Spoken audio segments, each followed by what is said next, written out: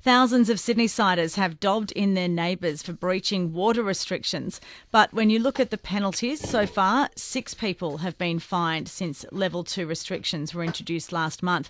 Sydney Water's had more than 4,000 complaints since the 10th of December. That's a few hundred per day. And the Daily Telegraph has compiled the top suburbs when it comes to people dobbing in others. Glenmore Park at the top, 96 reports of misuse, followed by Penrith and then Schofields. Let's have a chat to Sydney Water's Peter Hadfield to find out what they're doing with these complaints and how many are coming in. Peter, thank you so much for your time. Pleasure, Erin and Natalie. So obviously we stepped up to Level 2 and a lot of Sydney-siders want to make sure that everyone else is following the rules.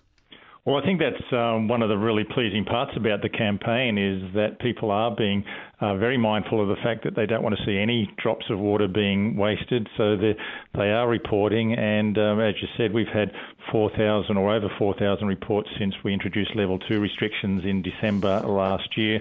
And there has been 6 customers who have been fined for breaching those, and over 200 warnings have been issued. But I think one of the pleasing parts about it, despite the low number of fines, we are achieving the objective of changing people's behaviour in water use, in that we've reduced the water consumption across Sydney by 9.3%. So it's having the desired effect. So we're having a very much an education effect rather than a policing effect. Were you guys surprised by that number? That sounds pretty good. Well, I think that actually increased or outside of our expectations. We were looking for about 7%, but it's actually more than that. But I think given the state of our dam levels, the dam levels are down at 43.1% at the moment across Sydney on average, and they're falling by about 0.5% a week. And if you look at over the last 12 months, Warragamba Dam's actually fallen 19%. So if we don't get some significant rainfall in the very near future, we have to make sure that we're really very careful about our water usage. Sorry, how many months for Warragamba did you say? Down 19%? Yeah, that's over a 12-month period. So same period last year, it was 19% higher than it currently is. So you don't have to be very good at maths, given the fact that it's 43.1% at the moment, that if we don't get any rain in 2 years' time, we could be sucking a lot of mud out of the bottom of the dam. But so very, very important that we really make sure that we minimise any water consumption that we can. Peter, we're looking at the number of complaints that you guys have received. A couple of questions. What are they predominantly about? And secondly, what do you guys then do once someone complains? Do you go out and investigate? Are there penalties? How does it work? It primarily works. Water 2 level restrictions indicate that you can't use a hose anymore. So you've basically got to water your garden with a bucket or a watering can. Same thing with washing your car. You've just got to use a bucket to wash your car.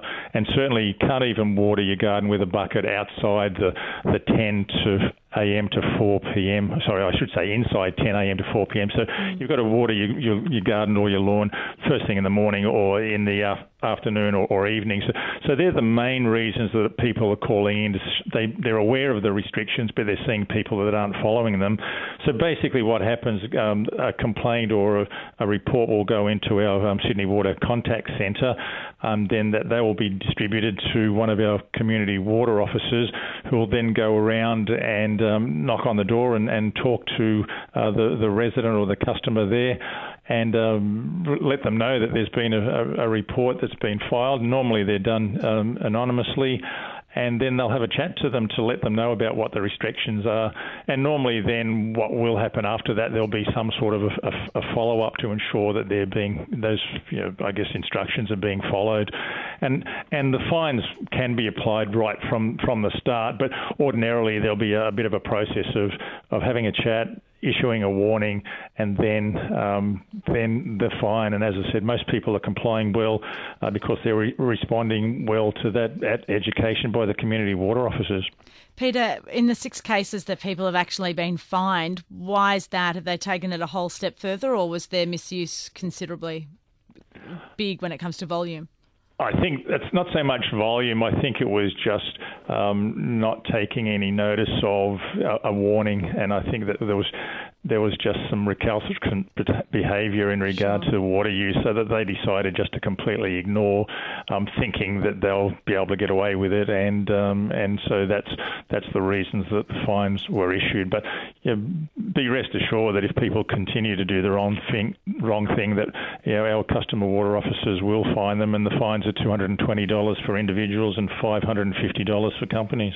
Peter, also seeking some clarification on water tanks. We've had quite a few listeners say, that of course water tanks do fall under the restrictions when they're connected to town water, to the council's water supply. What is the clarification as to tank water and connection and not connection?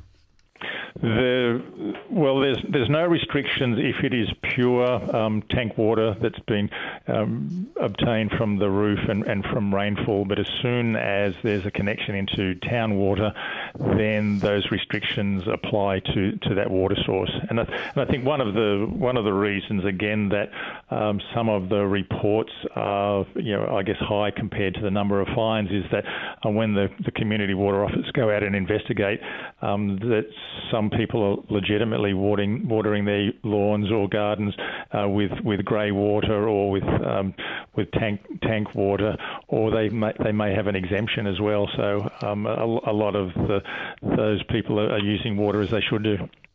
Okay, Peter. Well, thank you so much for the update. Appreciate it, and good luck to your workers going out there knocking on doors. Yeah, it's a very important job, but as I said, we must all try and do our bit and save as much water as we can, because we've got a population of 5 million. If we just save a little bit every day, it turns into a big amount of saving over the entire population of Sydney. Well said. Peter Hadfield there from Sydney Water, and yes, made a 9.3% difference. That's incredible, isn't it?